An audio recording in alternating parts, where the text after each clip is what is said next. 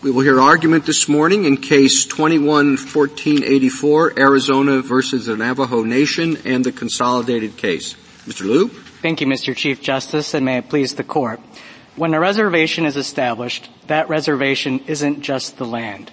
It's also a right to the timber on the land, a right to the minerals below the surface, and under winters, a right to water for the reservation. Each of those rights is a stick in the bundle that makes up the reservation. And when the Navajo Reservation was originally established and later expanded, the Navajo Nation got all of those sticks, and it still possesses them today. There's no dispute about that. The dispute here is about something different. Whether the United States owes the Navajo Nation a judicially enforceable affirmative duty to assess the tribe's water needs, develop a plan to meet them, and then carry out that plan by building water supply infrastructure on the reservation. The answer to that question is no. Just as the 1868 treaty didn't impose on the United States a duty to build roads or bridges, or to harvest timber, or to mine coal, the 1868 treaty didn't impose on the United States a duty to construct pipelines, pumps, or wells to deliver water. Those affirmative duties aren't part of the treaty. And because the government has never expressly accepted those duties, the Navajo Nation's breach of trust claim can't proceed. This is not to say that the United States doesn't have a moral and political responsibility to address the Navajo Nation's water needs.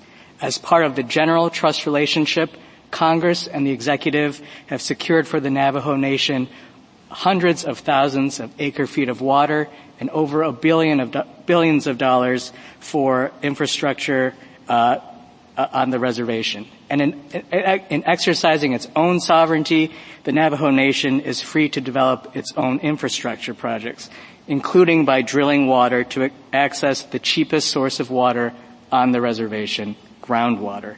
What the Navajo Nation cannot do, however, is to impose on the United States a duty that the government has never expressly accepted. Accordingly, the judgment below should be reversed. I welcome the Court's questions.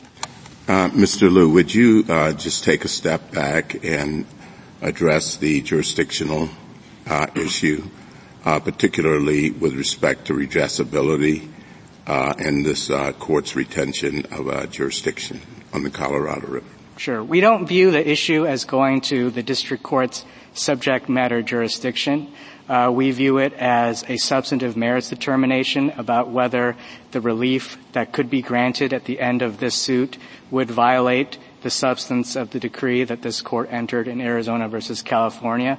So I think you'd have to look at the relief that could be ordered down the road and measure it against the decree. I think everyone at this point agrees that an order by the district court in this case that would order the delivery of water from the lower mainstream of the Colorado River to the Navajo Reservation would violate the decree because the decree places conditions on when such water can be delivered by the United States. Where else would the water come from?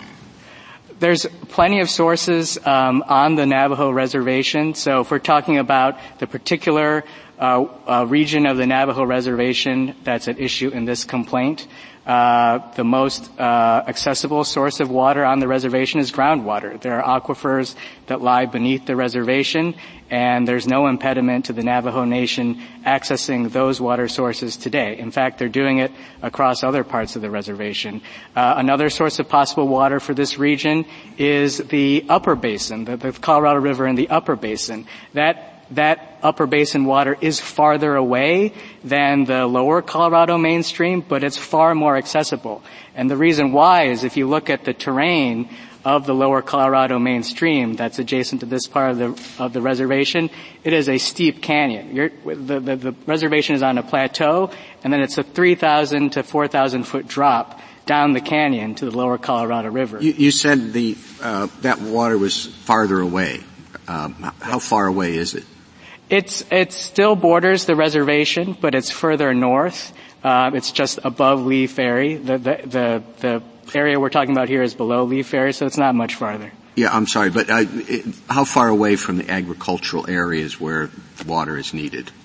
Well, I think to be clear, the water needed here isn't for agricultural needs. If you read the complaint at JA 101 to 102, the needs there alleged aren't agricultural needs. They are domestic municipal needs. And I think that just highlights the mismatch between the needs here and the agricultural provisions that are relied upon in the 1868 treaty. The 1868 treaty provisions are about farming.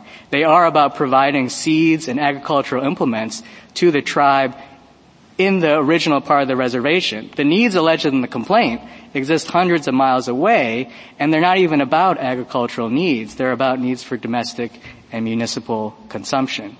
If you look at the text of the treaty, this is reproduced at 11A of our statutory appendix. The provisions at issue, this is Article 7 of the provision, they're about particular items, seeds and agricultural implements for a particular area, the tracts of land that were selected in the original reservation. They're for a limited period of time, up to 3 years, and they're for a particular amount. $100 the first year, $25 the second and third. The duty asserted here is about something else. It's about water. It's about water for a different part of the reservation, 100 miles away. It's about water for an ongoing and indefinite basis, not for a limited period of time. And the dollar amount, there's no limit. I think part of the problem, the separation of powers concerns that the claim raises, is that it's really unclear what the scope of the plan that the Navajo Nation envisions the United States will design will look like at the end. Mr. Liu, I think you said that the Navajo Nation has, quote, hundreds of thousands of acre-feet of water. Is that correct? Correct. Do you have a figure for how much water that is? It is, an acre-feet is how much water would fill up an acre of land Sure. 1 foot. Right. And, we could do that. Do you know how many hundreds of thousands? Do you know the amount of, has the United States calculated, or could you calculate water per capita? I don't have water per capita, but to give you some examples, the San Juan settlement in New Mexico provides 37,000 acre-feet annually. This covers 250,000 people over a 40-year time horizon. The appropriations associated with that are $1.9 billion. So that's sort of the magnitude. It's 300 miles of pipeline, 19 pumping plants, 2 water treatment facilities. So these are substantial facilities that the government, in furtherance of its general trust relationship, has agreed to provide. But I understood that was part of the Navajo's argument in this case. In other words, you say here that you don't have calculations about water per capita, and I understood that their breach of trust claim was about that, was about the fact that the United States, they say, has not done what it needs to do as a trustee to determine what their water needs are.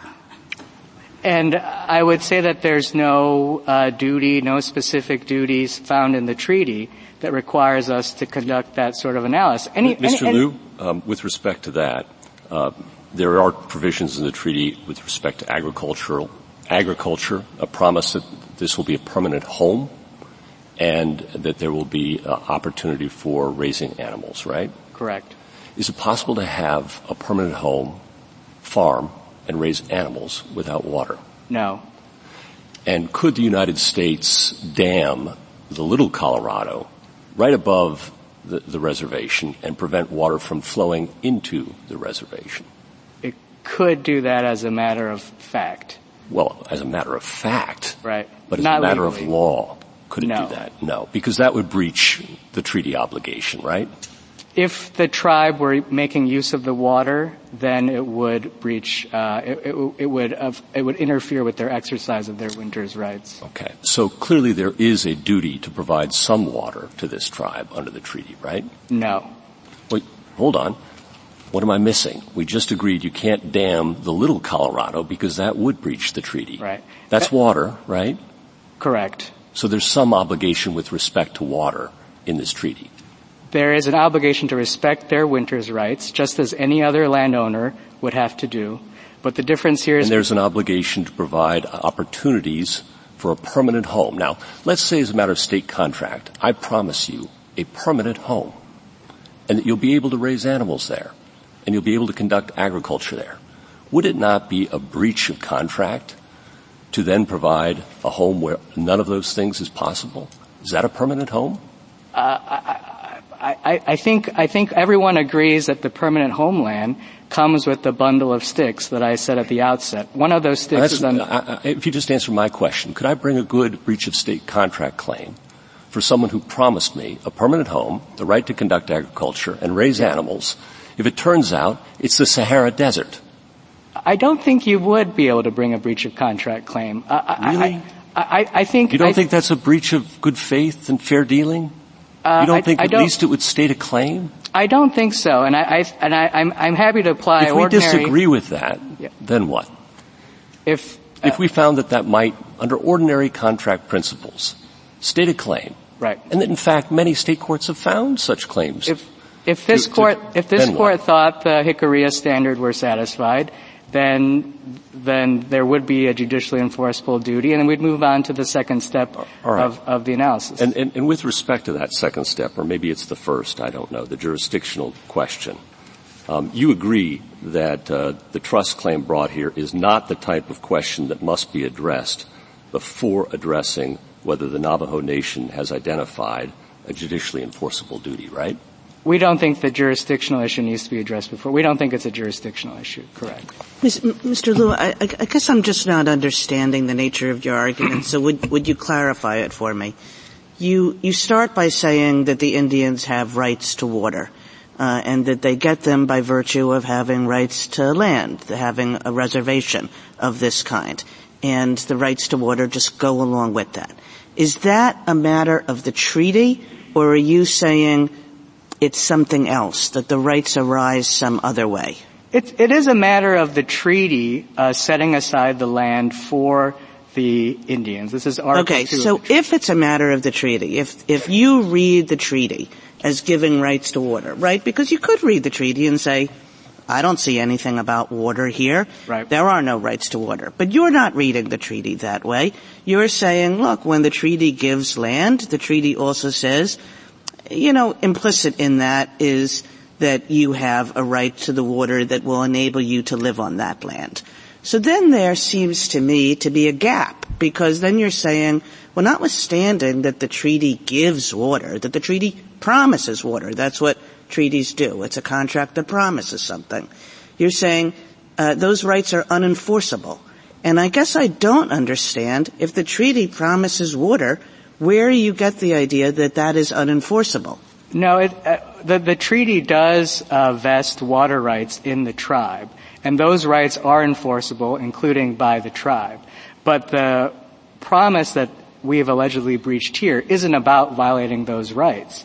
It's about violating affirmative duties to supply the water to the tribe. It's just like my minerals. I guess I'm not getting it. If there's a contract and the contract gives a right to one party, then just by the nature of how rights work, it gives a duty to the other party.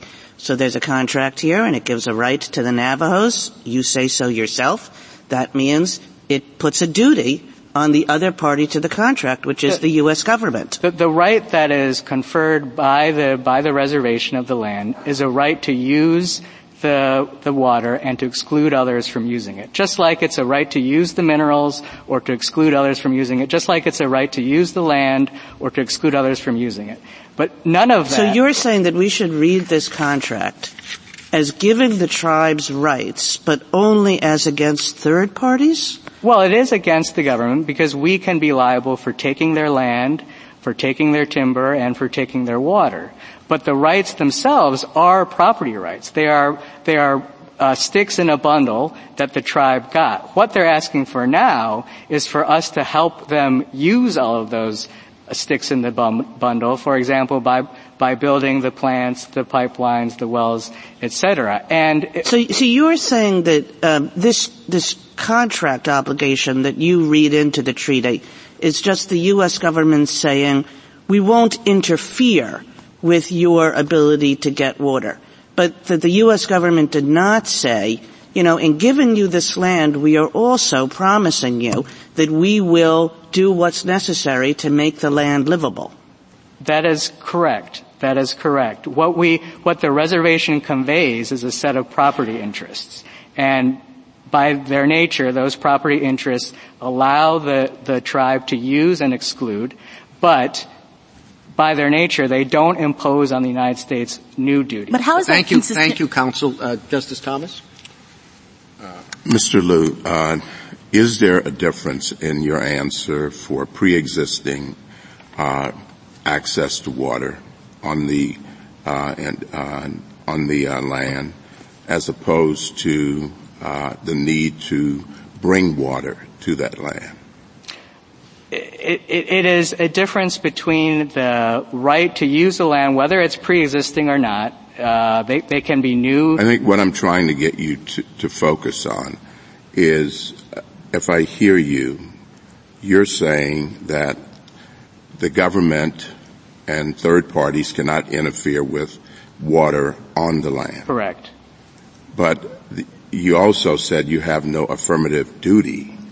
So my second question is whether or not it could be argued that by providing a permanent home, you are required to bring water to land where there is no water. No, we do not understand the permanent homeland language to convey that sort of duty. And I think it would be surprising to those who entered into the treaty if that were such a promise. The whole point of the treaty was to allow the Navajo Nation to return to their ancestral homeland where they could support themselves. Justice Alito? Well, I wanted to pursue the questions that I asked about some of the real-world impacts of what's at stake here.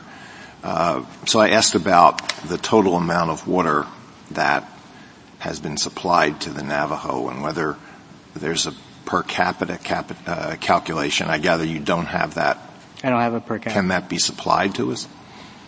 Yes, we could supply that. And if that were calculated, how would it compare to water per capita for the residents of, let's say, Arizona?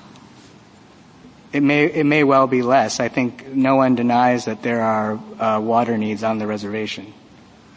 If I had been shown a seat-of-the-pants calculation that per capita water on the Navajo Nation is greatly in excess of per capita water for residents of Arizona, do you think that would be incorrect?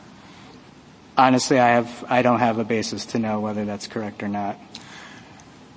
Is there anything in the view of the United States that is distinctive about this treaty as opposed to many other treaties entered into between the United States and other Indian tribes with reservations adjacent to bodies of water?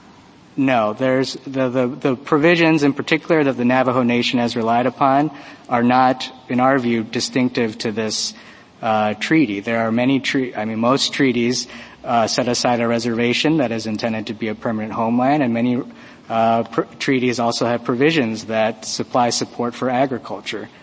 So if this court were to conclude that there were judicially enforceable duties that arose out of provisions like that, I think we would be facing similar suits across reservations in the country. And what would be the nationwide impact of such a ruling? Well, there are 500 or so tribal reservations. The government has entered into about 30 or so water agreements since the late 1970s. There's ongoing litigation in courts across the country. I think this would impose on the United States a sort of amorphous duty to take another look at all those issues. What would be the impact on access to water by people who don't live on reservations? Well, I think because the Indian water rights has this powerful preemptive effect, which is that it has a priority date that is no later than the date of the reservation, and that the right to use the water can't be lost by virtue of non-use, it could have an effect on water use by other entities. In 1868, was the reservation adjacent to the Colorado River? It was not. The 1868 reservation straddled the New Mexico-Arizona border, which is hundreds of miles away from the lower Colorado River mainstream. So if we are looking at the expectations of the treaty parties do we look at what their expectations would have been in 1868 or at the time of the expansion of the reservation subsequently? We look to the 1868 time frame, and in that time frame, what they were thinking about was the land set aside for the original reservation, not the land that's at issue today. Where would they have accessed water in 1868? In 1868, in the original reservation, much of that area lies within the Little Colorado River Basin, and there are washes that come off the main Little Colorado River that would have been sources of water. There was groundwater. They could have impounded water. Springs, washes, wells. Thank you. Justice Sotomayor? Counsel, you agree that the tribe has reserved water rights, correct? Correct. All right. You agree that the U.S. has a trust over that water for the Indians, don't you? Correct. We hold it in trust. You hold it in trust. Correct. And in fact, in the Arizona litigation, the Navajo tribe wanted to intervene, and you said you can't because we represent your interests, correct? Correct. And they can't assert rights in their own name because you hold it in trust. So you not only control it, but you're the only one who can assert their interests. Is that correct? That's not true as a general matter, no. Why?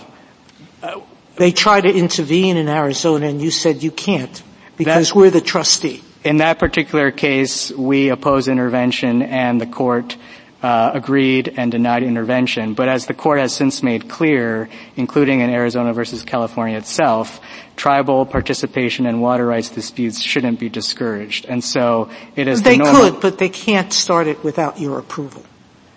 It depends on what they're starting. There's nothing that requires our approval to start. The tribe can enforce its own water rights under 28 U.S.C. 1362 by bringing a suit in federal court. They can make their own priority calls for administration once their rights are quantified. They can bring Tucker Act claims against the United States if we interfere with their use of water, and they can assert their own winters claims in ongoing stream adjudications, as they are doing now in the Little Colorado River Basin. But what you're Arizona. saying is your trust obligation is meaningless. They can't force you to do anything to protect their water rights. That's what you're saying, correct? Well, the nature of the trust obligation we have with respect to the water rights is the same trust obligation we have with respect to the land. And in Mitchell 1, this court addressed that obligation and said it was only a bare or limited trust and did not bear the hallmarks of a conventional fiduciary relationship. And so you don't think there's a fiduciary relationship here at all?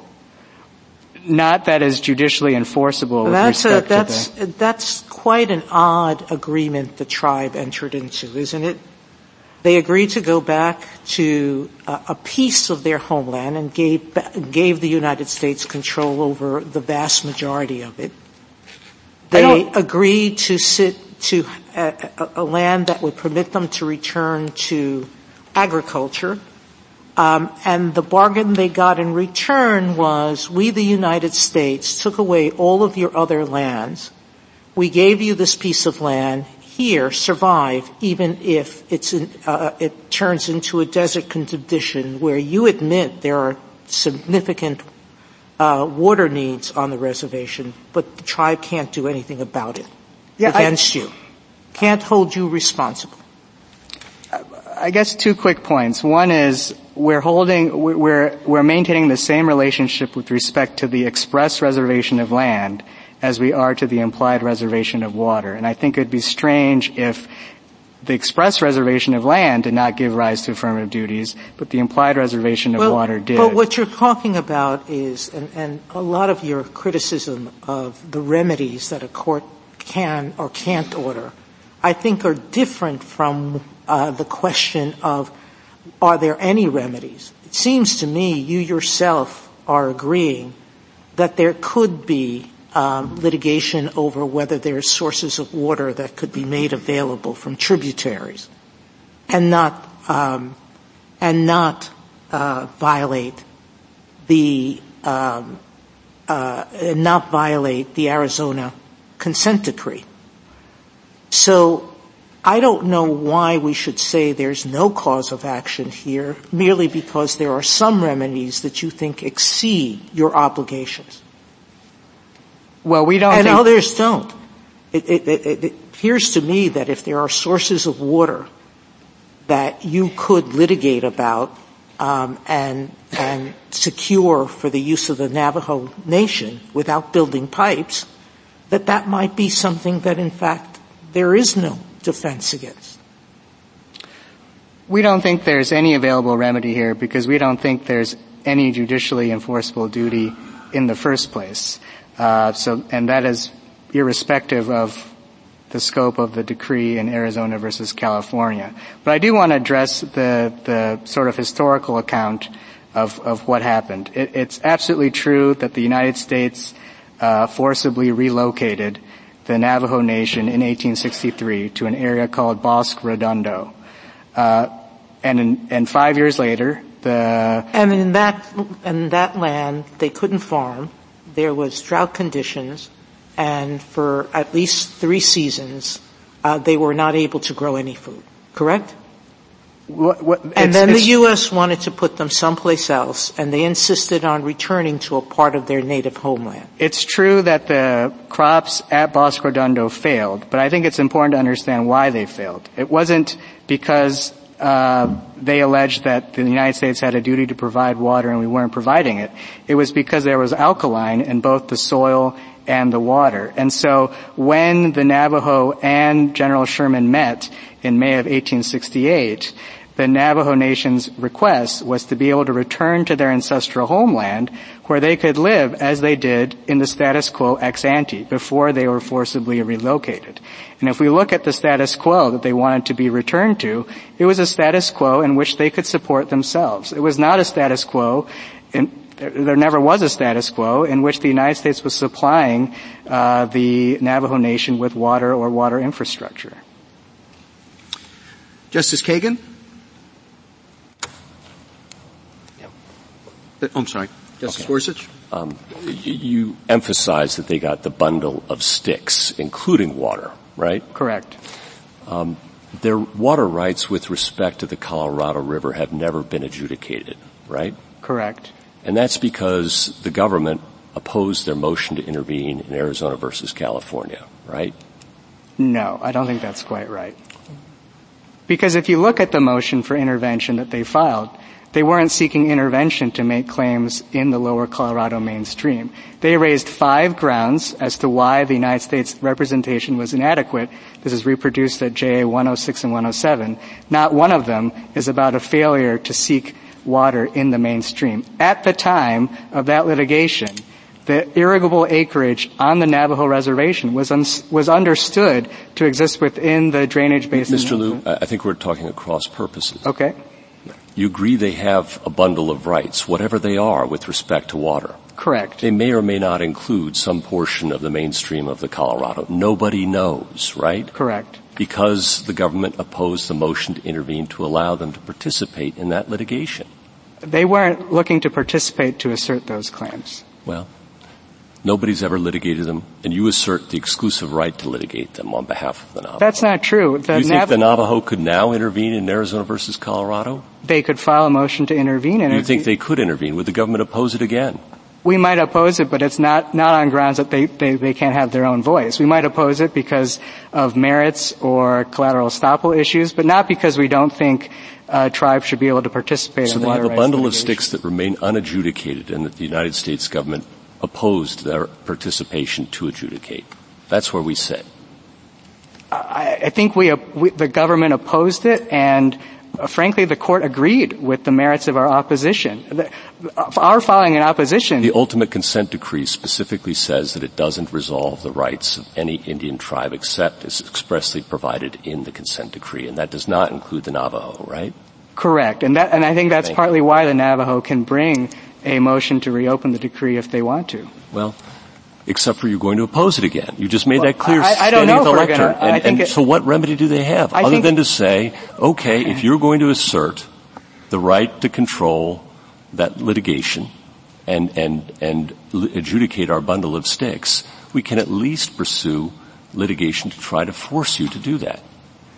I'm not saying we would oppose it or not. I'm just saying, we'll make that determination based on the substance of the motion. But the point is, we do not control what the Navajo Nation does with its water rights. They can vindicate them on their own. They are a sovereign nation. Justice Kavanaugh? Pick up on Justice Alito's questions from earlier and ask you about assertion made in the amicus brief of the Western water users, and just to get the United States assessment of them.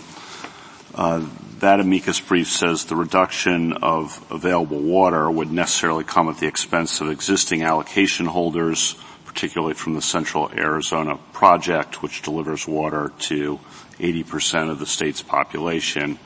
This amicus brief says that would have severe negative consequences for Arizona, its businesses, and its agricultural and industrial sectors, and would strike at the heart of the social and economic livelihood of Arizona with dire consequences. I'm not saying I agree with that. That's an assertion in the amicus brief. I want your assessment of the implications. Yeah, it is true that basically all the water in the lower basin is allocated. And I guess to respond to that directly, Congress has set aside in the 2004 Arizona Water Settlements Act 6,411 acre-feet of water for a future water settlement out of the Central Arizona Project for the Navajo Nation. That is water that would require additional congressional action to allow the Navajo Nation to use. If they were to use that water, I don't think it would affect necessarily all the other users, because that's water that's already been set aside. And so I think the fact that Congress has done that just reinforces where this dispute belongs. It doesn't belong in the courts. It belongs in front of the political branches, which have focused on these sorts of issues. Different tack. The Ninth Circuit decision is barely defended by the Navajo Nation. What should we do with that? I mean, one option sometimes is, we'll just send it back to the Ninth Circuit, because none of the arguments that persuaded the Ninth Circuit are being re-upped here. Right. I think the only issue that's really in dispute at this point is the interpretation of the 1849 and 1868 treaties. And we would urge the court to decide the issue of that interpretation for all the usual reasons this court decides issues, because it was addressed below, Pet 31, the Ninth Circuit did address these provisions of the treaties, because the issue has been fully briefed here, because it is a purely legal issue, and frankly, because we think the issue is straightforward. Thank you. Justice Barrett? Mr. Liu, the United States asserted winters' rights on behalf of 5 tribes in Arizona versus California. Why didn't you assert winters' rights on behalf of the Navajo? Because when we looked at the evidence of where the Navajo had irrigable acreage, all of that acreage existed in the Little Colorado River Basin, which is a tributary of the Lower Colorado, and not in the part that would be supplied by the Lower Colorado itself. So you made the determination that they did not have winters' rights in the mainstream? Yes, at a time when the applicable standard was practically irrigable acreage. And to clarify your position and your interchange with Justice Gorsuch, you might oppose, you can't commit the United States to what they would do, but you're saying that in your view nothing stops the Navajo now from seeking to intervene and assert their own winters' rights in Arizona versus California to reopen that decree. They can make that request. Do you see winters' rights as something that belong to the Navajo or something that belong to the United States that United States protects on behalf of the Navajo? We view the winters' rights as belonging to the Navajo. They are the beneficial owners. The United States merely has legal title and holds those in trust. But we view the Navajo as the owners, as they own the land, the minerals, the timber. Okay. Earlier, I think maybe in response to Justice Alito, you said that there would be groundwater and other sources and aquifers underneath the reservation that the Navajo could use to supply their water needs. Correct. Why then would this necessarily why would resolving this dispute be at odds with the decree?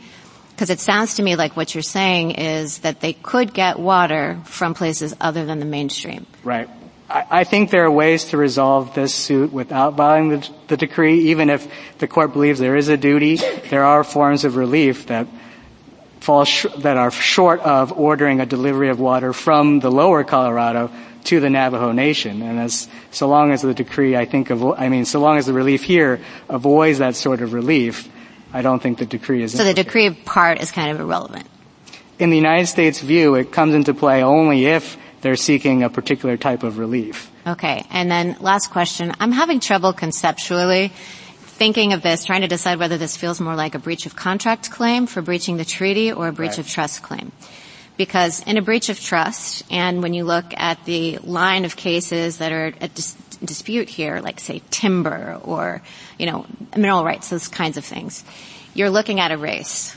There's mineral rights, there's timber, et cetera. And here we're not looking at a race. So it seems to me more, and the strongest arguments, and I think you've heard some of that today, it seems to me that the strongest arguments made on behalf of the Navajo in the Navajo's brief are in the nature of you breached the treaty. It was broken promises. You promised us a permanent home and you're not.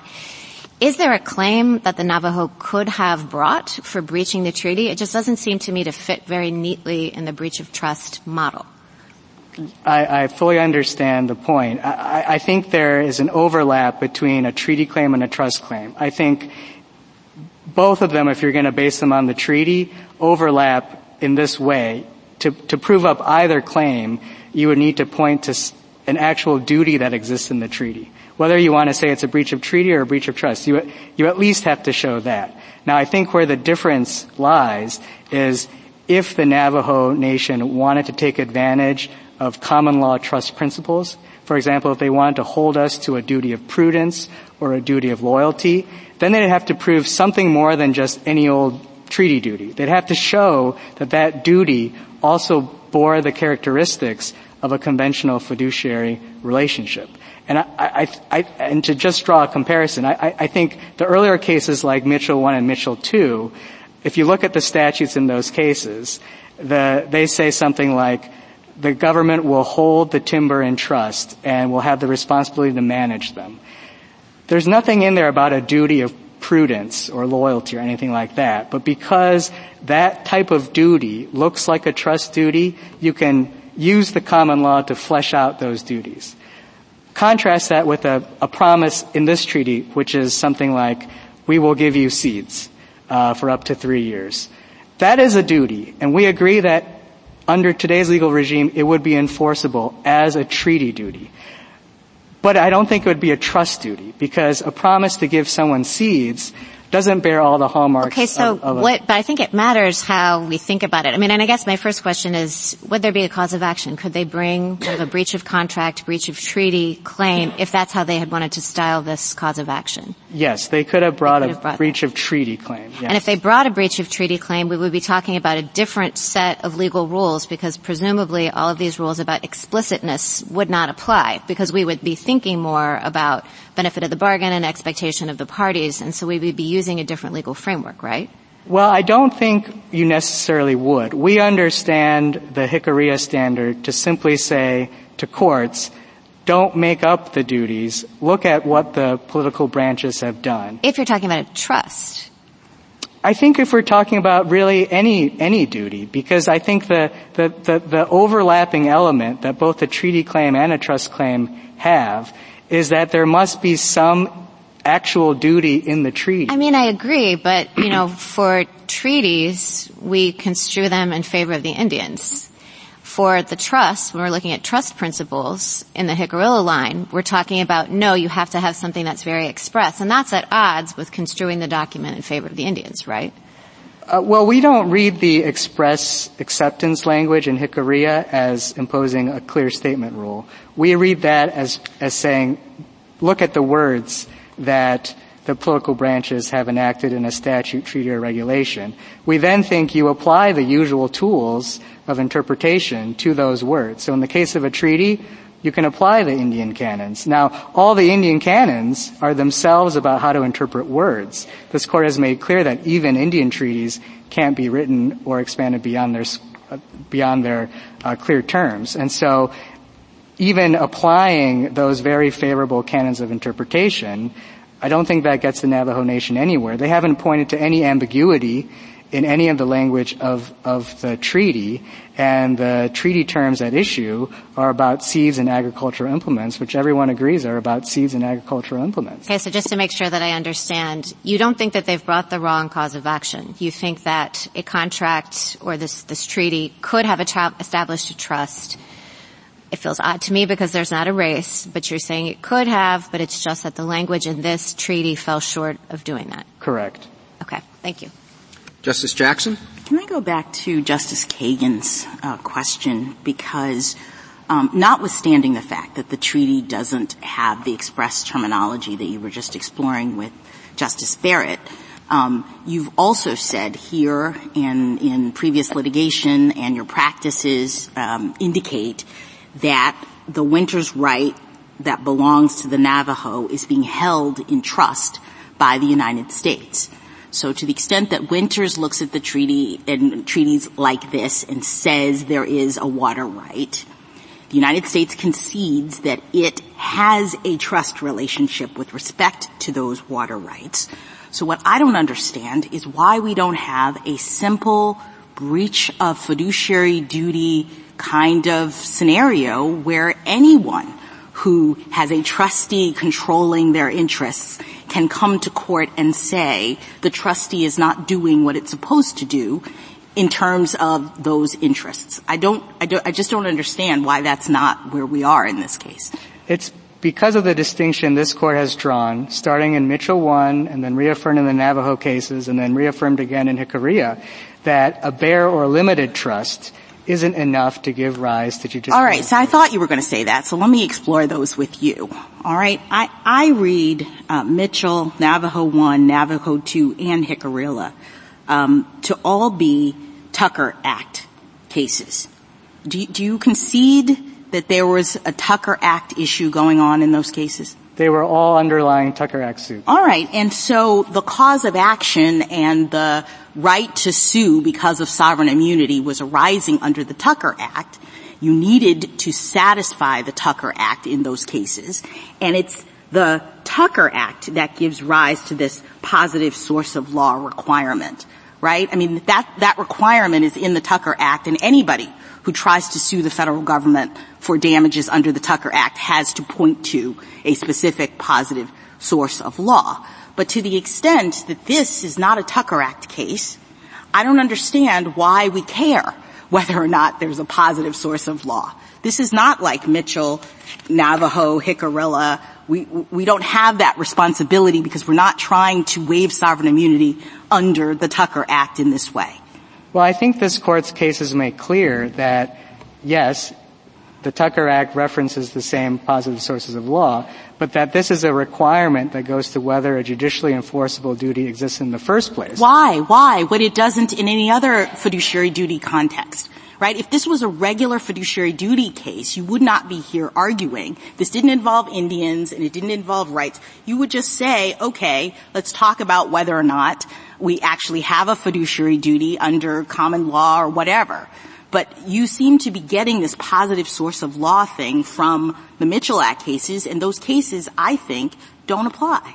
Well, Hickorea itself, while it was an underlying Tucker Act suit, the relief sought there was equitable relief. Yeah, but Hickorea wasn't even about whether or not there's a cause of action for a breach of fiduciary duty. Hickorea, everybody agreed, in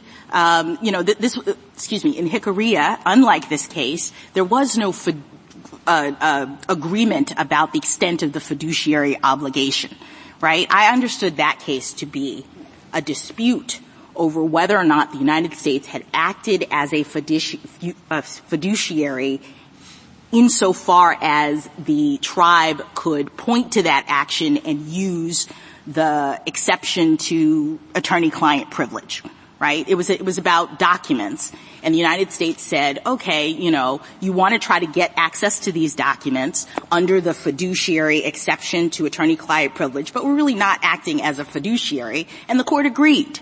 All right? That has nothing to do with, I think, what is at issue in this case, where you agree that you have acted as a fiduciary, that you are a fiduciary in the sense that you hold the rights in trust. So we've already taken care of the Hickorilla issue as to whether or not you're a fiduciary. The question here is whether there's a cause of action by the Indians to sue you for breach of that fiduciary. And here was Hickorita's reasoning. The government is a sovereign, not a private trustee. The government, because it's a sovereign, can structure the trust relationship to serve its own policy goals. As part of that discretion, Congress can shape the relationship so that it is just a bare or limited trust, so that it is not taking on all the fiduciary duties that would go along with the private trustee. All right, but is there any real dispute here that the government understood its trust obligations to be to assert winter rights and to make sure that, as Justice Gorsuch pointed out, the Navajo had enough water? I mean, yes, that is absolutely in dispute. So, can I just ask you how so when the United States has asserted these winter rights in at least, with respect to the Navajo Nation, in at least 3 different actions outside of the Colorado mainstream, when it's represented various tribes in the original Arizona versus California litigation, when it obtains waivers or releases of the right to sue the U.S. for winters violations, it's clear that the United States thinks that it is acting as a fiduciary with respect to this. We take all those actions in furtherance of our general trust responsibilities to the Navajo Nation. We of course acknowledge that we have a general trust relationship with all tribes, including the Navajo Nation. And but the tribes can't sue you if they think you're not up to task with respect to that. Unless Congress has expressly assumed those duties. And in Mitchell 2, with respect to timber, Congress did. Congress enacted statutes that said not only would the timber be held in trust, but that trust is going to bear the hallmarks of a conventional fiduciary relationship. Didn't our analysis in Mitchell 2 really also focus on the degree to which the government assumed elaborate control over the forest? It wasn't so much just the language of the statute, but the government was acting as though it was controlling the forests in a way that is similar, I think, to what's happening here. Well, the courts made clear in Navajo 2 that control is not enough. And so what was doing the work in Mitchell 2 was that Congress, in the language of the relevant statutes, had recognized this trust relationship and imposed on the government duties to manage the timber in a way for the benefit of the Indians. And that language is just absent from the treaty here. There is no language like the statutes in Mitchell 2 that do for the... If we think this is an APA claim, if we think that what's actually happening is that the tribe is suing the government under 706 for otherwise violating the law under what they perceive to be a fiduciary duty, breach of fiduciary duty, do you lose? No, not at all. I mean, everyone agrees that the APA in Section 702 supplies the applicable waiver of sovereign immunity. But they still need to have some cause of action, some duty. The APA also has a cause of action. That's what I'm asking you. If they're relying on the APA's cause of action, not anything analogous to the Tucker Act or anything else, then don't they at least survive the motion to dismiss, and then we can go on to other parts of this litigation? No, for the same reason, because they haven't pointed to any specific duty that would justify that sort of relief. Thank you, counsel. Ms. McGuire? Mr. Chief Justice, and may it please the Court, I'd like to start out this morning just pointing out briefly 2 areas of confusion that I've heard on the Court this morning. The first is with respect to Federal Reserved rights. Justice Barrett, I believe you asked Mr. Liu about the Federal Reserved claims were brought forward by the federal government, and he responded in Arizona versus California that Federal Reserved right claims were made for 5 tribes by the federal government. That is not quite correct. The federal government made Federal Reserved right claims for 25 reservations. 5 of those claims went to the lower Colorado River. 20 of those claims were to the Little Colorado River and other tributaries of the lower Colorado River system. So the government clearly in Arizona versus California was acting on behalf of 25 different tribes making claims to different water sources. Those Federal Reserve rights are simply rights that then need to be adjudicated. In Arizona versus California, this court did so with respect to the lower Colorado River and elected not to hear the claims regarding the tributaries of the river. So the Navajos were represented in Arizona versus California like the other 19 tribes, but their claims did not go to the lower Colorado River. I'm not sure that's quite right either. The federal government refused to bring a claim on behalf of certain tribes to the lower Colorado, including the Navajo. And this court said that no adjudication of any tribes other than those expressly discussed in the decree were adjudicated, right? Thank you, Justice Gorsuch. There was an extensive colloquy with the special master with respect to the claims being made by the federal government. The federal government was not refusing. It acted as judge and as well as in its trust obligations. It said it didn't have any trust obligations with respect to the Navajo and the lower Colorado, so it didn't bring them. That was its judgment. No, it believed it had trust obligations, and it raised claims to the Little Colorado River. And in fact, I'm talking about the lower Colorado, the mainstream. And the government decided there that it was not going to bring any winter's claim with respect to the Navajo in the mainstream. And so the Navajo have never had an adjudication of their rights with respect to the mainstream, correct? That is correct. All right. I would welcome the Court's questions. I think we're well into the meat of the discussion here. You were going to make a second area of confusion. I just want to make sure you get that out. Yes. Part of the difficulty when you're talking about Federal Reserve rights is that those rights stem from the Winters decision. It is an implied right. There is no duty that attaches to Winters. And if you look at what the Supreme Court was reviewing when it reached its determination that an implied right to water was created, it never looked at a treaty. It did not look at an agreement. It looked at the federal government's actions. So that implied right then needs to be made effective. It's made effective through the adjudication process, either before this court and the unique nature of the lower Colorado River or in state adjudication proceedings. So there is a second step to effectuating those Federal Reserve rights beyond simply the notion I'm not that sure they I have quite a right. understand that reading of Winters, or maybe I just didn't understand quite what you said. But are you, Winters is clearly a case about a treaty, correct? No, Your Honor. Winters says the case, as we view it, turns on the agreement, resulting in the creation of Fort Belknap Reservation. You can't say it any more clearly than that. That is true, but there's no mention of water in that treaty. Yes, there isn't a mention of water in the treaty. That's correct. There's like a page which is very clear in Winters, which says there's no mention of water in this treaty, but there's a very clear principle about how we interpret Indian treaties, and it gives the benefit of the doubt to the Indians. And so as between these two things, and it goes on a little bit about it's a little bit ambiguous, what does it mean with respect to this water? Did they retain it? Did they cede it? What did they do? And then they said, we refer to this very clear understanding of how we interpret Indian treaties, and that requires that we rule in favor of the Indians here. So it's quite clear that Winters says, there's this way of dealing with Indian treaties, and this is a case about a treaty, and it just doesn't matter that it doesn't say water. I take your point, Justice Kagan, but I think it's important to remember that the actual holding of Winters is we have found that when the federal government sets aside land for, in this case, an Indian reservation, they intended to reserve sufficient water to meet the purpose of the reservation. It is an intent. It does not define a duty for the federal government. That implied reservation of rights is important, but it does not bring an obligation on the federal government to do something more with that implied right to water. Right. Well, rights usually have a correlative duty attached to them.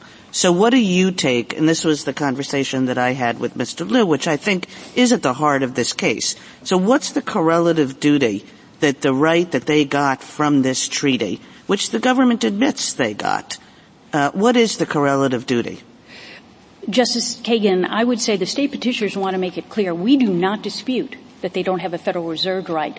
What the state petitioners dispute is what is the raise? What is the source of that right that they think they have? They're claiming, consistent consistently through 20 years of litigation that right goes to the lower Colorado River.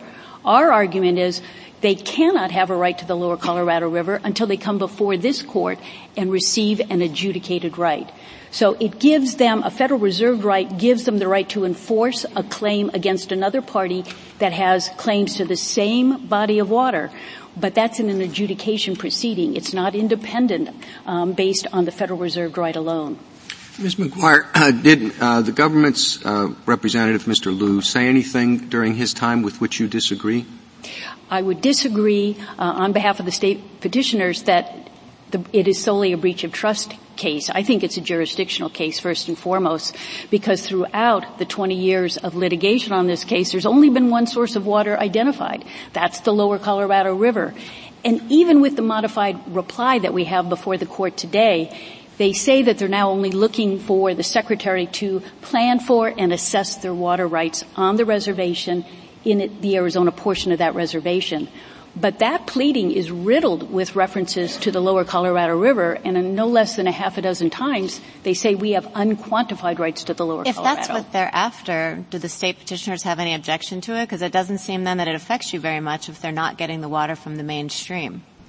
It does affect us. The problem is the cloud on title, if you will. As long as any lower court has the potential to issue a ruling that directs the Secretary to take an action that manages the system differently than it currently is under what we call the law of the river, there is a risk that the vested right holders with more than 60 years of right are jeopardized. But Judge, I guess what I'm getting at is Judge Lee in his concurrence in the Ninth Circuit said, listen, this can go forward so long as whatever happens doesn't wind up messing with the decree, essentially. And I gather in the interchange with Mr. Liu that there are things now that the federal government understands the Navajo to be asking for, which are separate from the mainstream, which are coming up with the plan, figuring out maybe drilling, tapping aquifers, et cetera. What is the state's interest in that? I guess I don't understand it. That wouldn't really involve the decree. So if there was a way for them to litigate that claim that didn't involve the mainstream, would the states have any objection to that? What's your interest? Our interest would be simply the fact that this case is at the pleading stage and would be remanded to a lower court, and then that court would interpret whatever this court has directed it to do. And it could potentially be issuing an order for the Secretary to take certain actions that may indeed color the ability of the Secretary to manage the river system. I'm not sure I understood the answer to that, Justice Barrett's question, because it seems to me like you're maybe battling the hypothetical. The hypothetical is, suppose as the government itself concedes that there are actions it could take that would not affect the mainstream at all, that would vindicate the Navajo's contract right to water, assume there is one. What's the state's interest? Your Honor, I would simply not concede that they're only asking I know for that. a plan I know access. that, but I'm asking you to deal with the hypothetical that I presented you with rather than fight it.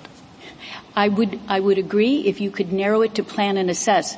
Let me just add one fact, though. Here. No, before you add any facts, can we agree that the states don't have any interest if the mainstream of the Colorado is not touched? No, I think the state petitioners would still be Then you concerned. need to articulate for us what interest the states have in that scenario. In that scenario, planning and assessment really then, as Mr. Liu indicated, leaves a great deal of room for interpretation. What does it mean to plan? What are you assessing? You're assessing sources of water. You're assessing water demands. The Navajo have access to the Little Colorado, the tributaries and washes on the reservation in Arizona, and groundwater, as you said. Now, if you narrowed it and said you can only assess the needs based on groundwater, and by the way, they've excluded the Little Colorado, that's all you're left with. So it's almost nonsensical. Do you have any objection to that? A study of groundwater? Yeah. I do not, okay. Your Honor. Justice Thomas, anything further? In your years of litigating this, has there been a suggestion of any source other than the lower Colorado? There has not, Your Honor. Justice Alito? Justice Sotomayor? Justice Kagan? Justice Gorsuch? Justice Kavanaugh? Justice Barrett? Justice Jackson? Can I just clarify one quick thing? This is the same issue. If hypothetically the Navajo just said what we would like is for the federal government to calculate how much water we need per capita. Mr. Liu says we don't know that information. The Navajo is claiming they don't have enough. If that was the world that we're living in, would the state object? The state would not object, but I would say that I think there are serious problems with the enforceability of that. Understood. Direction. But would there be jurisdiction under Arizona versus Colorado for a court to entertain a Navajo suit claiming that the government has a responsibility to figure out how much water they need, and it hasn't done so? As long as it was absolutely clear that the decree and the decision in Arizona versus California are completely carved out of any assessments, if any rights to that river are undertaken. Thank you. Thank you, counsel. Thank you. Mr. Dvoretsky. Mr. Chief Justice, and may it please the Court. The Senate ratified 2 treaties with the Navajo Nation. In the 1868 treaty, the United States promised the Navajos a permanent homeland.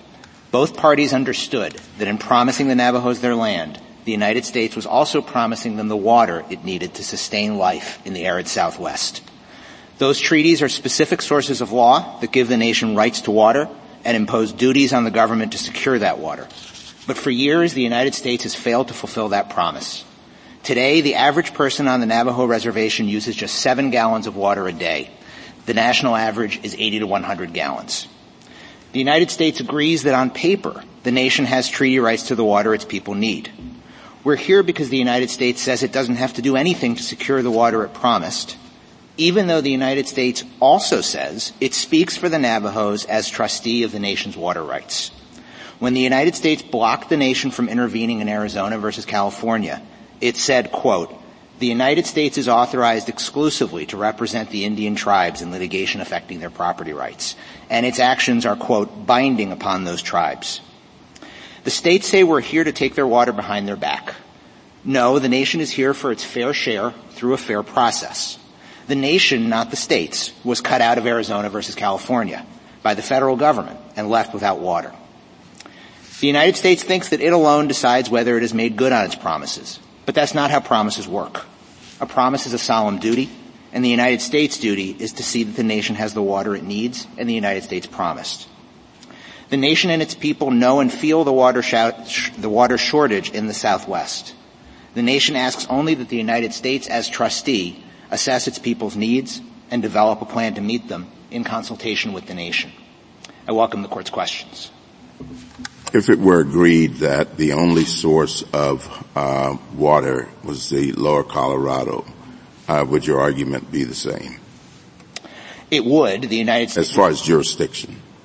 Yes, it would, because the relief that we are seeking here is an assessment of the nation's needs and a plan to meet them. If that assessment ultimately calls for allocating additional water from the lower mainstream of the Colorado, the parties might well at that point need to return to this court. But the remedy that we are seeking from the district court does not require reallocating water in a way that would contravene this court's decree. Have you, throughout this litigation, suggested any other source than the lower Colorado? I don't believe we have, but it's also not our burden to do so. The United States has taken on the fiduciary obligation to ensure our winter's rights. The United States itself believes that it holds the winter's rights in trust. The very first step that it needs to take is to assess and figure out its plan for how those winter's rights will be satisfied and met.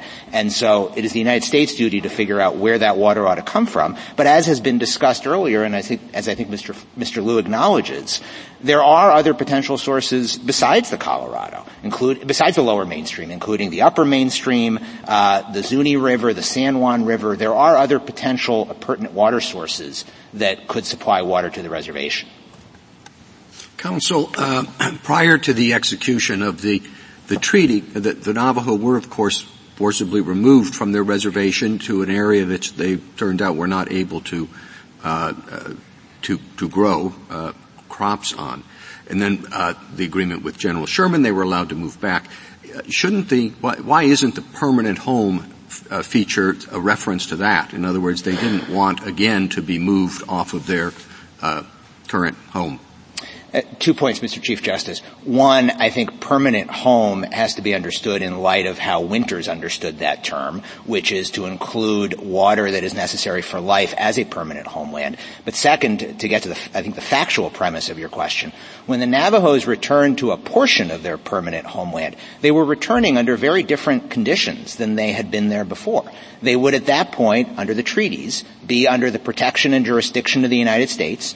They would no longer have free reign of the territory to be able to access water in the same way that they were before. They would no longer be able to leave the reservation in the same way that they were before. And so the situation had changed, and they were dependent on the government for access to water, just as they had been at Bosque Redondo, which in the unlivable conditions there. The treaty specifically mentions a variety of things that would be necessary for agriculture.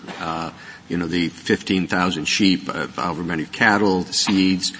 If the water were, why wasn't the water mentioned as, your argument now is it's necessarily implicit, but the other things were spelled out. Wouldn't you have spelled out the water at the time? Well, the other things were spelled out, and as you pointed out, Mr. Chief Justice, the other things were spelled out with numbers. They could be very specifically enumerated in that way.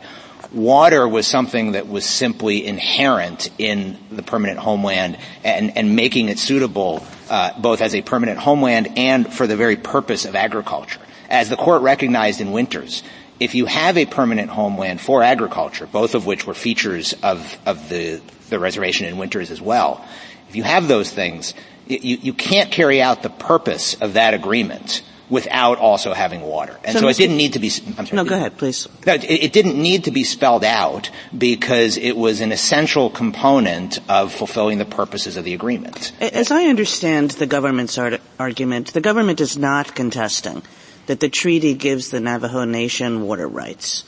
It's simply contesting what the nature of its own responsibility is with respect to those rights. So the question is, what duties attach to the government? And the government is saying the duty that attaches to it is that it can't interfere with the Navajo Nation's water rights, but it has no affirmative obligation to ensure that the Navajo Nation has a supply of water. And it seems to me that that's the difference between the two of you. Not, whether the treaty conveys a promise as to water. The government agrees that it does. The government is just saying it has no affirmative duty with respect to the supply of water. So what's your answer to that? Justice Kagan, I think the government's conduct, both in Arizona versus California and in other cases, belies the notion that the treaty just gives the tribe a stick in a bundle to do with as it wishes. The government itself, its own conduct, shows that it believes it has affirmative duties. In Arizona versus California, the United States said that it spoke for the nation. More recently, in a January 2022 intervention motion in New Mexico litigation, the government said again, quote, "The United States is the legal owner of all water rights recognized for the Navajo Nation, holding these rights in trust for the Navajo Nation." So the United States is controlling these Winters rights, and in certain instances, like Arizona versus California, blocking the nation from asserting those rights for itself. So this is not a situation where the United States simply gave the nation a stick and said, here you go, use it. The United States continues to exercise control over that stick. And in doing so, the United States itself is recognizing that it has duties with respect to the water. It seems to me like Winters rights are something different than tapping aquifers and helping come up with a plan or helping install pumps. I mean, are you arguing for those latter kinds of duties or just for Winters rights? Because it would be a different claim to say we have Winters rights and the government hasn't been asserting them on our behalf. They breached their trust obligation by blocking our intervention. That's a different kind of claim. That's right. So let me be clear about what I think the scope of the Winters right is. The scope of the Winters rights includes access to sufficient water from pertinent water sources either within or along the border of the reservation. The United States has to ensure that access. We are not saying, as a matter of treaty interpretation, that the United States is legally obligated to pay for pipelines or aquifers or whatever. That whether the United States has a moral or political obligation to do that, as Mr. Liu acknowledged, I think it does. But in terms of the winter's rights under the treaty, that is really a right of access to an appurtenant water source. So that's really just about intervening in litigation to assert those on the Navajo's behalf and to protect them. Right? Like to safeguard those rights so that you're not deprived of them, as Justice Gorsuch was pointing out. The Navajo haven't had an opportunity in Arizona versus California or any other time to assert those winter's rights and to have any rights in the mainstream adjudicated. I think that's right, Justice. Okay. And I mean, putting aside here like the whole question of the decree and whether you're trying to get rights to the mainstream, let's just take that part off the table. But really, one way to think about the breach of trust here, just to make sure that I'm clear, is that the United States failed to assert winter's rights on your behalf and, in fact, blocked you from watching out for yourselves. Well, that's right. I was going to emphasize the last part. Not only failed to assert, but, in fact, put us in a catch-22 by keeping us out of the Arizona versus California litigation. Why wouldn't you try to intervene in that litigation now? I think there would be very significant obstacles to doing that without the United States support, including the states would assert sovereign immunity objections that the United States could overcome, query whether the nation could overcome those on its own, and the United States is not exactly volunteering to help us even after all of this litigation in terms of reopening the litigation that we were blocked out of. Doesn't the failure to assert also carry with it an obligation to evaluate to the extent that the government is claiming that it doesn't assert because it didn't think that you had or needs for water or whatnot? So I don't know that it's as narrow as just they breach the fiduciary obligation of not asserting, but they also have to figure out the circumstances under which assertion is required. Well, of course, Justice Jackson, and I think that the key first step in figuring out what claims to assert is assessing what are the needs and how are those needs going to be met. And so a breach of fiduciary duty claim could rest on the Navajos claiming you haven't even done the legwork to determine whether or not to assert our rights. Absolutely, and the breach of fiduciary duty in that situation would be analogous to a failure to provide an accounting of what's in the trust. Before you can figure out how to actually manage the trust, whether to assert the winter's rights in litigation, you have to figure out what is in the trust and what the needs of the trustee are. When I look at the relief that you are requesting, I don't see anything about the original action. You're now saying the breach of trust occurred as a result of actions that the United States took in the original action. But the relief that you're now requesting here doesn't have anything to do with your ability to attempt to intervene in that action. Is that correct? Well, Justice Alito, I think the breach is a continuing breach of failing at a minimum to conduct the assessment and come up with a plan. The United States conduct in Arizona versus California is one element of that breach. It's not the only one. As I say, it's an ongoing breach not to have remedied what happened in Arizona versus California. The other thing that I think... All right, you say that... No, go ahead. Well, I was just going to say, I think it might be helpful to the Court to understand in a little bit more detail what actually happened in Arizona versus California. Well, I'm not interested right now in Arizona versus California. I'm interested in, of course it's important, but I'm interested in the relief that you're asking for. Now you want a plan. If all you got was a plan, that wouldn't do you any good, would it? The plan would then need to be implemented, of course. Yeah, okay. You say you want the United States to, quote, exercise their authorities in a manner that does not interfere with the plan to secure the water needed by the Navajo Nation. So, you may have structured you may have used words in describing your relief that doesn't require the allocation of water from the Colorado River. But in the end, that's really what you want, isn't it? Do you deny that?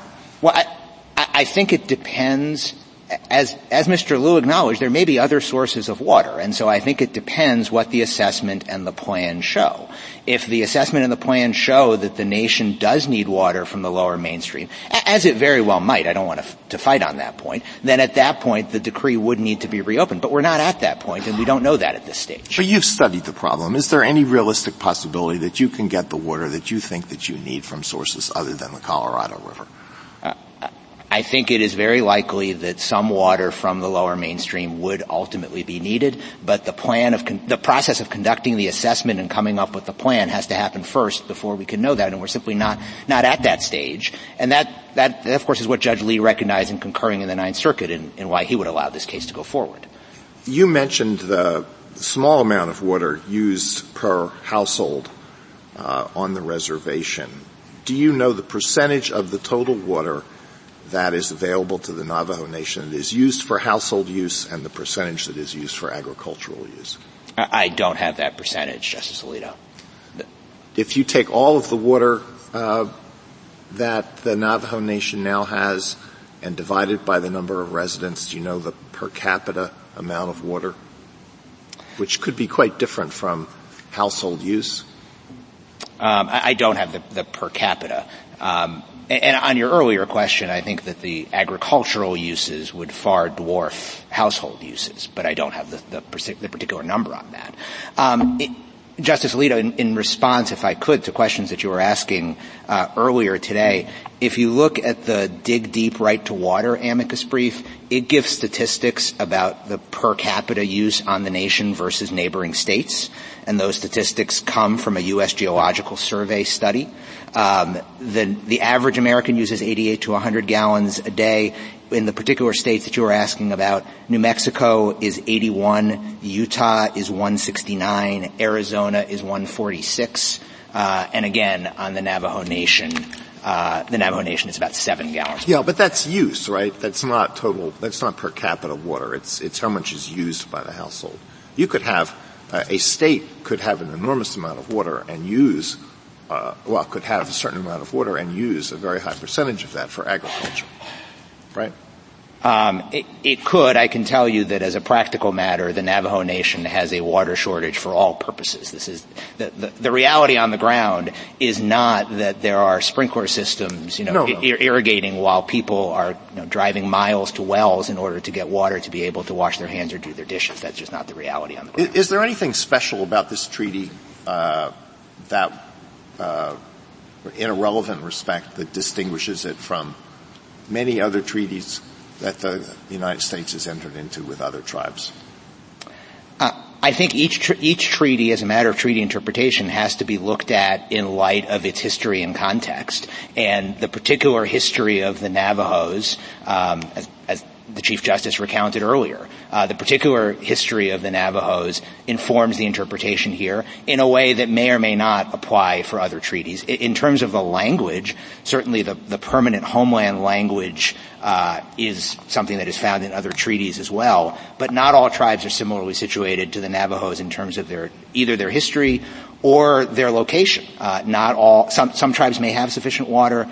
Not all tribes have unadjudicated water rights in the way that the Navajos do. And so I can't give you a categorical answer other than to say that the analysis has to go treaty by treaty. Well, if we said that the language in the treaty regarding a permanent homeland was not itself sufficient, what would you point to take you over the line?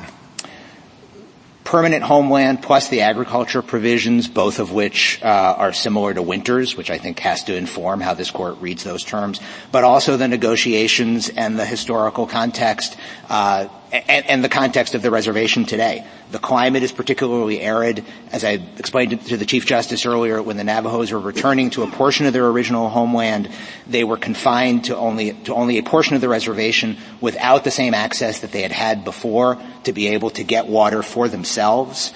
They were returning under the government's protection. All of that context is an important tool of treaty construction, and in order to carry out the purpose of this treaty, it has to be read to include these promises of water. In response, what other obligations are there in the phrase permanent home in addition to providing water? I I think really it's just the land and the water that are inherent in the term permanent homeland. And again, that comes from this court's opinion in Winters. Water is particularly important for life in a way that this court recognized. It's a unique resource. It is not one, again, that the Navajos can simply access on their own. So you can't think of anything else beyond water, beyond the land, I guess, and the associated water that would be an implicit requirement in the permanent home? Not, I think, that comes just from that language. There may, of course, be other breach of treaty or breach of trust claims that could be brought. I don't mean to suggest that water is the only type of claim that could ever be brought, but in terms of what that particular language is understood to mean, I think in light of Winters and the particular importance of water for carrying out the reservation's purposes, that is really the key element there. In response to earlier questions, I think from Justice Kagan, I believe you said that the U.S. can't interfere with the Navajos' access, was your word, to sufficient water, but you said that you were not saying that the U.S. has a duty to construct infrastructure, build pipelines, or the like. Just want to make sure I have that correct. So I think on the first part, it's more than just not interfering with the access to water. The United States does have an affirmative duty, particularly since the United States believes that it holds these waters rights in trust. It has an affirmative duty to ensure that the Navajos have access to the water. Okay, and how – keep going. Well, and that may well require, as I explained to Justice Barrett, that may well require litigating on behalf of the Navajos, or at a minimum allowing them to litigate on behalf of themselves rather than taking the position the United States has taken, which is that it alone speaks for the Navajos. Once the United States has assured access to the water, it does not, as a matter of the treaty, have obligations to build pipelines across the reservation or that sort of thing. The Winters rights are about access to the pertinent water source. And what does ensuring access to the waters entail then, or encompass potentially? At a minimum, I think it requires, in a litigation context, ensuring that water is allocated to the Navajos, that the Navajos have the legal right to the water, which is... How about at a maximum? Which is what could have happened in Arizona versus California. Beyond that, I think the United States does have an obligation to make sure that the water is accessible. So, for example, what does that mean? Well, you couldn't, for example, get a court to decree that the Navajos have a legal right to certain water, but then the United States puts up a dam and blocks the Navajos from accessing that water. It has to make sure that it is actually accessible, but it doesn't have to build infrastructure. I hate to make be that stuck happen. On the same question, Mr. Dvoretsky, but as between these two positions, which is Mr. Liu's position, is that you have a right and they have a duty, they have a duty not to interfere with your water, as opposed to they have a duty to ensure access to your water. Both of those are not spelled out in the contract. Both of those are implied rights and duties. So how do we choose between them? I think you choose between them based on, well, first of all, based on the recognition that Winters has that water is essential to life and to the purpose of the treaty. Second, based on the understanding of the contracting parties. But do you think, I agree that Winters is about a treaty and says water is really important, but do you think Winters actually says the government in one of these kinds of treaties is obligated to ensure access to water? I'm not sure Winters gets you all the way there on that. I don't think Winters says that because that wasn't the issue in Correct. Winters, but that wasn't the issue in Winters. However, the right to water would be meaningless if the government, as trustee, doesn't also have an affirmative duty as the trustee to ensure that the water is available to the beneficiary of the trust. It would be one thing if we were in a situation where the Navajos could engage in full self-help as both a practical and a legal matter. They could simply access the water for themselves. That would be one thing. That's not the situation here, though, where the United States affirmatively says that it controls these winters' rights. It is the trustee. And so the United States seems to recognize itself that it has some duties. And as a practical matter, that puts the Navajos in an impossible situation if the United States, on the one hand, says, we control these water rights. We can block you from asserting them for yourselves. Maybe you can intervene permissively, but you have no right, you have no intervention as of right, and if we come in, we take over the litigation. That's the position the United States takes, not only in Arizona versus California, but as recently as last year in litigation involving the Navajos. That's putting the Navajos in an impossible position so that, to answer your question, Justice Kagan, if you're choosing between the two competing views of this case, you ought to choose the view that reflects both the understanding of the tribe at the time, and treaty interpretation favors the understanding of the Indians. Mr. Zaretsky, go ahead. I was just going to ask you, what if you had intervened in Arizona versus California, or if the United States had asserted the winters' rights on your behalf and it still wasn't enough? So let's say that the special master and the decree that we enter doesn't give you anything close to the 80 gallons a day, say, that you might need. What's the United States' obligation then?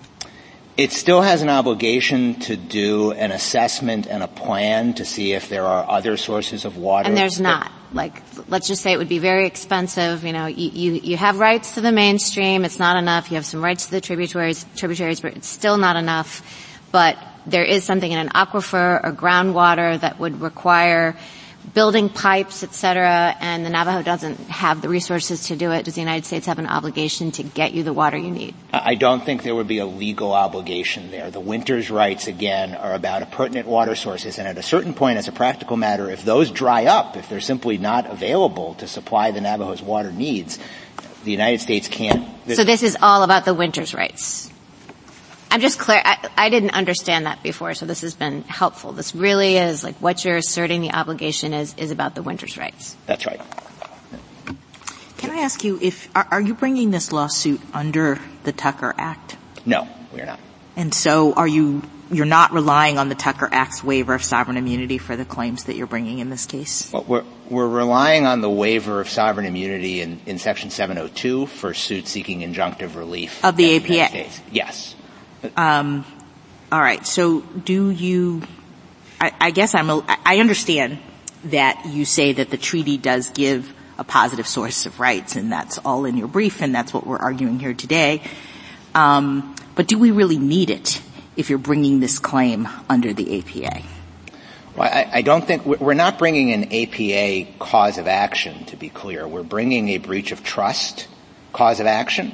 And under like a common law breach of trust? Common law breach of trust. And the Ninth Circuit also, granted us leave to amend on remand if we wish to assert a breach of treaty claim as well. I know Justice Barrett had some earlier questions about the difference between those two causes of action. All right. So focusing in on the breach of trust, do we have to find, the United States is taking the position that you failed to state a claim for that. We're at the motion to dismiss stage because you haven't identified a positive source of law. So I guess I didn't understand that you would have to if you're just bringing a breach of trust claim. Well, I think there has to be a source of law that we would point to for where the rights and duties come from. I think that much.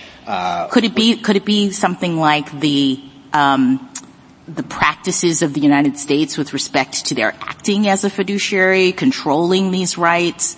Could that be something that you look to as the duty? I mean, I had this feeling throughout the whole case in a way about kind of like common law estoppel kinds of principles. To the extent that the United States says we have a trust obligation and is acting as a trustee, why isn't that enough for someone who claims to be a beneficiary to say, hey, we can sue you for not, doing all that you're supposed to do in your role as trustee? So I think you could. I think our case is stronger than that because I think that the United States conduct shows that the United States itself understood that arising out of the treaties, which are the first source of law that we point to, that the United States had. Right. So you have the treaties too, but I guess to the extent that there are people and the United States is arguing that the treaties actually don't have an express requirement or a duty, I guess one might also say, well, you've been acting as a trustee. You admit you've been acting as a trustee, and why isn't that enough to be the basis of the breach of duty claim that we're trying to bring here? That's right, Justice Jackson. Counsel, Justice Kavanaugh, Justice Kavanaugh asked a question earlier that you're not defending the Ninth Circuit decision. Could you succinctly point out why you're not, or if you are, why he's wrong, and explain how your position differs from the Ninth Circuit, if it does? Yes, Justice Sotomayor.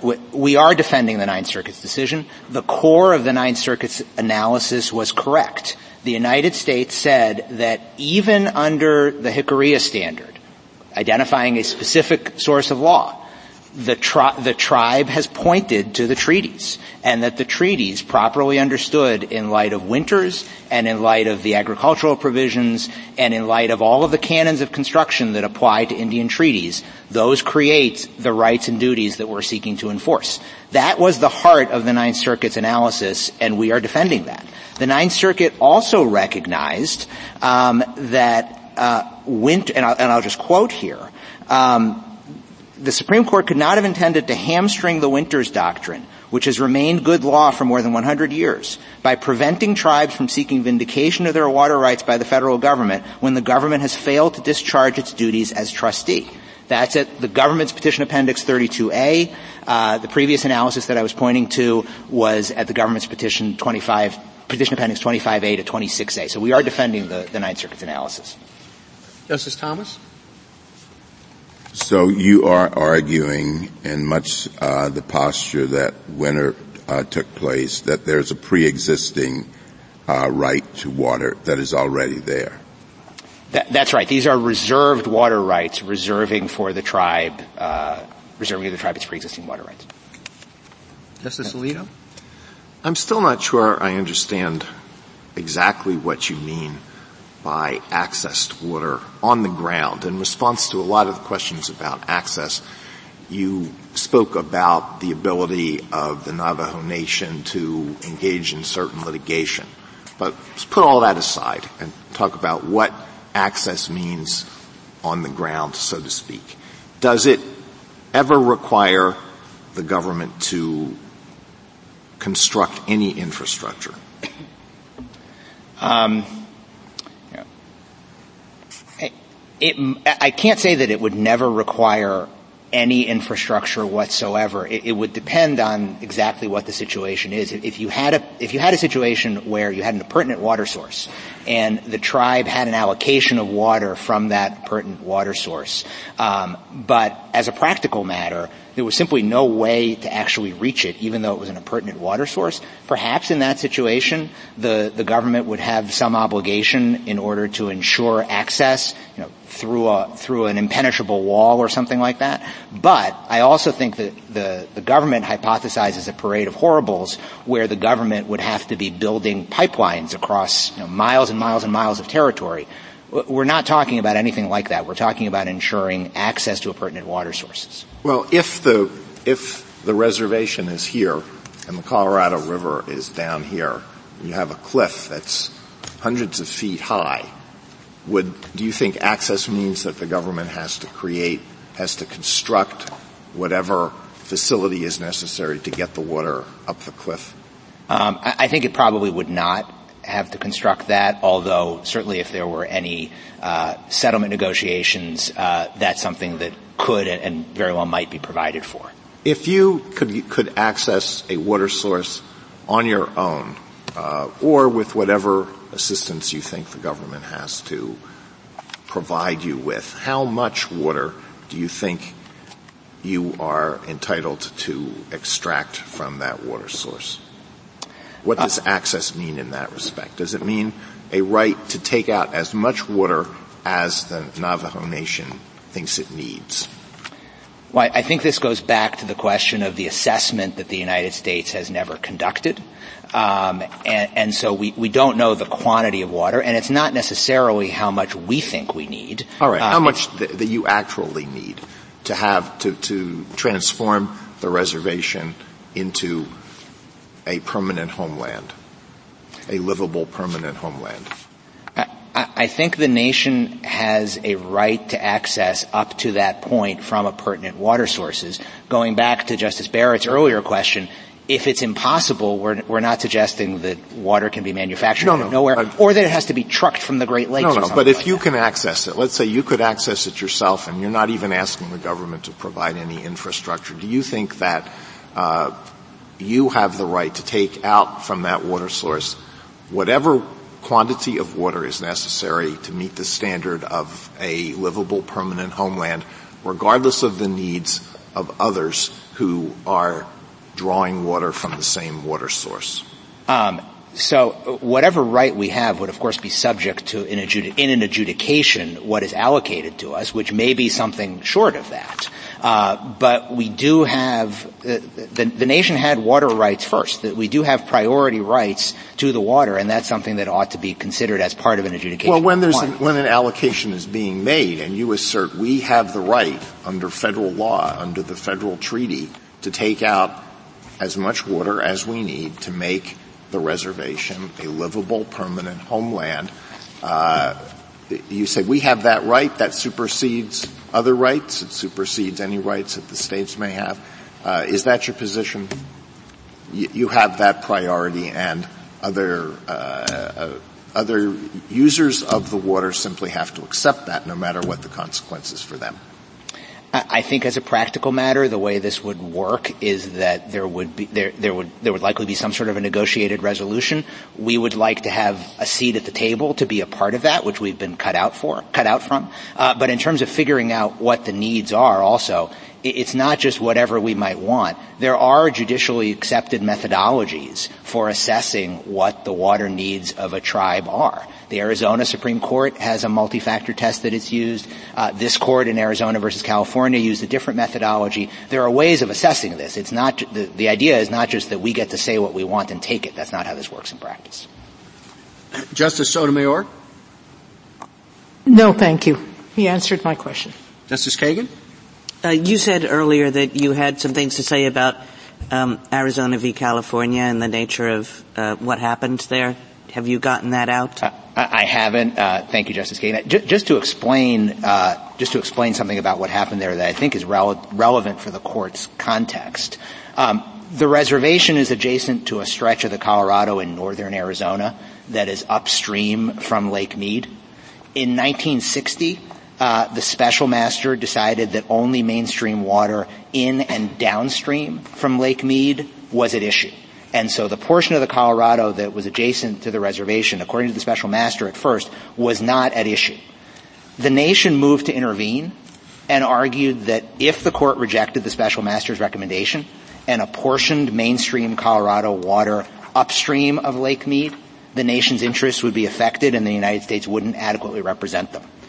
This court, of course, denied intervention, and the United States, in opposing the motion, actually agreed that if the court did decide to apportion water upstream from Lake Mead, it would then, and this is at page 15 from the government's intervention opposition, it will then be necessary to determine the appropriateness of an application under Article 9 for adjudication of the nation's rights. That never happened after the court rejected the special master's conclusion about Lake Mead. And so this court ended up adjudicating rights upstream from Lake Mead that affected the portion of the Colorado adjacent to the reservation. But the United States never followed up and did what it said it would do, which is to figure out whether at that point the nation's interests would be affected, which in fact they were. Do we know why? Why they never did that, I don't. Justice Gorsuch? Justice Kavanaugh? Two things. First, on the Ninth Circuit, I take your point about the treaty, but I just want to make sure the parts that you're not defending of the Ninth Circuit's decision. So there you took the position that the court's breach of trust decisions were applicable only to claims seeking money damages. You persuaded the Ninth Circuit of that. You're no longer defending that, correct? I think that's right insofar as we need to and have shown a specific source of law that it creates rights and imposes duties. That's the standard that has to be met. Okay. And then in the Ninth Circuit, you also relied on various statutes and environmental impact statement. You're no longer relying on those, correct? We haven't made our argument based on those here. So that's yes. Yes, we are no longer. We are not affirmatively relying on them. I am not. Okay. That's all I wanted. Not to rejecting make, the Ninth Circuit. That's all I wanted to make clear. You're not relying on various arguments that you persuaded the Ninth Circuit on. You are relying on the treaty and the winners. We are relying on what we believe is the core of the Ninth Circuit's analysis, which was correct. Okay. And then a big part of the Solicitor General's position seems to be, at a big picture level, leave it to Congress.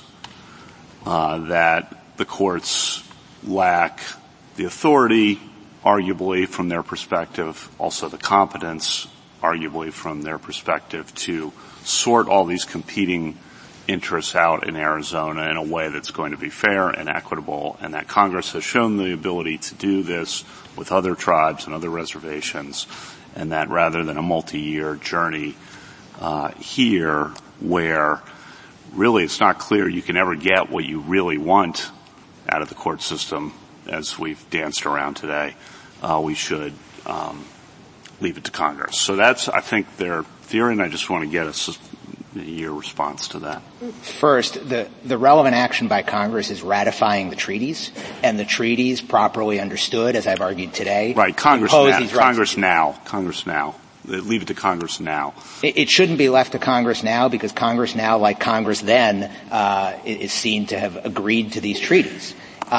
It of course is possible for us to get the relief that we want out of the judicial system. We can get the plan and the assessment, and the plan will either provide for water sources other than the Colorado and can be implemented, or if it's necessary to access water from the lower mainstream of the Colorado, at that point the parties can return to this court and get that relief. So it is possible to get relief from the court. And then third, as a practical matter, the government says leave it to Congress, leave it to the political branches. We've been waiting half a century since the mistake that I explained to Justice Kagan in the Arizona versus California litigation. We've been waiting half a century for the political branches to solve this problem for the nation. It hasn't happened. Thank you. Justice Barrett? Quick, I'm kind of stuck in the same place as Justice Alito. You just said in response to Justice Kavanaugh, plan and assess, we haven't had that yet. So let's say plan and assess shows, we can't get everything we need from the mainstream Colorado River, even assuming you had winter's rights. Is it just, thanks for the plan, thanks for your help with the assessment, United States, we'll take it from here? Once we get the plan itself might be judicially reviewable, or would be judicially reviewable, but we're simply not at that point. But I know you keep saying that, but I guess what Justice Alito asked, so does this involve infrastructure? Does this involve pipelines? And that's a different thing than just, hey, help us figure out what our needs are, so we have a plan, an assessment, and then maybe we can be part of the Arizona versus California litigation and assert winter's rights. But you're not saying any of that. You're just saying we just need the plan and the assessment, and then thanks, we'll take it from there, and maybe we can intervene in Arizona versus California? No, I'm saying that in this litigation we are seeking the plan and the assessment, which is like an accounting in a common law trust action. Once we have the plan and the assessment, hopefully the United States would simply implement the plan. And if the plan calls for reopening the decree, then they would seek to have that happen. If we're dissatisfied with the plan, that might be a separate breach of trust or potentially breach of treaty claim. But it's possible that the plan might require some sort of infrastructure, pipes, et cetera. It is possible that the United States would include such things in the plan, if the question is whether we could go to court and say the plan is deficient because it doesn't include pipes running across the reservation. I don't think the plan calls for pipes. The United States has to provide them. Is that what you mean by judicially enforceable plan? It's just a different thing if what you want is the ability to assert winter's rights to the mainstream. I think this is some of what Justice Alito was getting at. That's just a different thing than saying our enforceable treaty obligation is that the United States helps us plan, assess, pipelines, infrastructure, and at some points you've said that's not what you're asking. But then it seems like maybe it is what you're asking. I think it's not what we're asking. We are asking for the United States to ensure that there is adequate water available. I think that is meant to invoke the winter's rights. Right now, there is no water even to pipe. That is what we are asking them to assess. How much water do we need, and how is it going to be made available, but not how is it going to be piped across the reservation. Okay, thanks. Right now, there's simply no water to pipe. Justice Jackson? So I guess some of my confusion about the questions about how much water the Indians have now on the reservation and the sort of details and contours of the U.S.'s obligation is the fact that I thought this was at the motion to dismiss stage, and that you've claimed that they have breached a fiduciary duty to ensure that there's access to water, and at some level we have to, I guess, assume the truth of that for the purpose of evaluating the government's argument, which is that we can't even go forward to litigate whether there's a breach in this case because you have to point to a particular express duty and you haven't done so.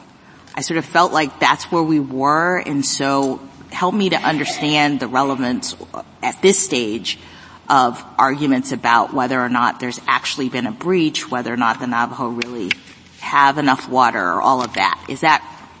Should we be thinking about that right now with respect to where we are in this litigation? No, Justice Jackson. This litigation is at the point where we have not even been allowed to amend the complaint in order to assert the breach of trust claim or a breach of treaty claim as to the United States conduct. All that needs to happen at this point is that we ought to be allowed to amend the complaint and go forward with the litigation. The precise scope of the government's duty, what the plan ought to contain, all of that would happen over the course of the litigation. And to be clear, the Navajo could still lose later on in the litigation, right? I mean, if you amend the complaint and the complaint goes forward because it is not precluded insofar as you haven't done some sort of identification of the positive duty or whatever, we go on, and then there's discovery and litigation about the degree to which the United States has or has not breached its obligation, and it's possible that the Navajo would lose. It's always possible. I hope not, but it's always possible.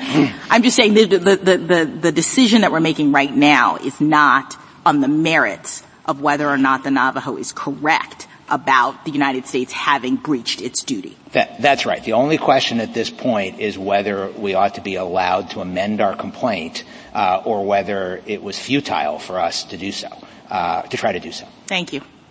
Thank you, counsel. Mr. Liu, rebuttal.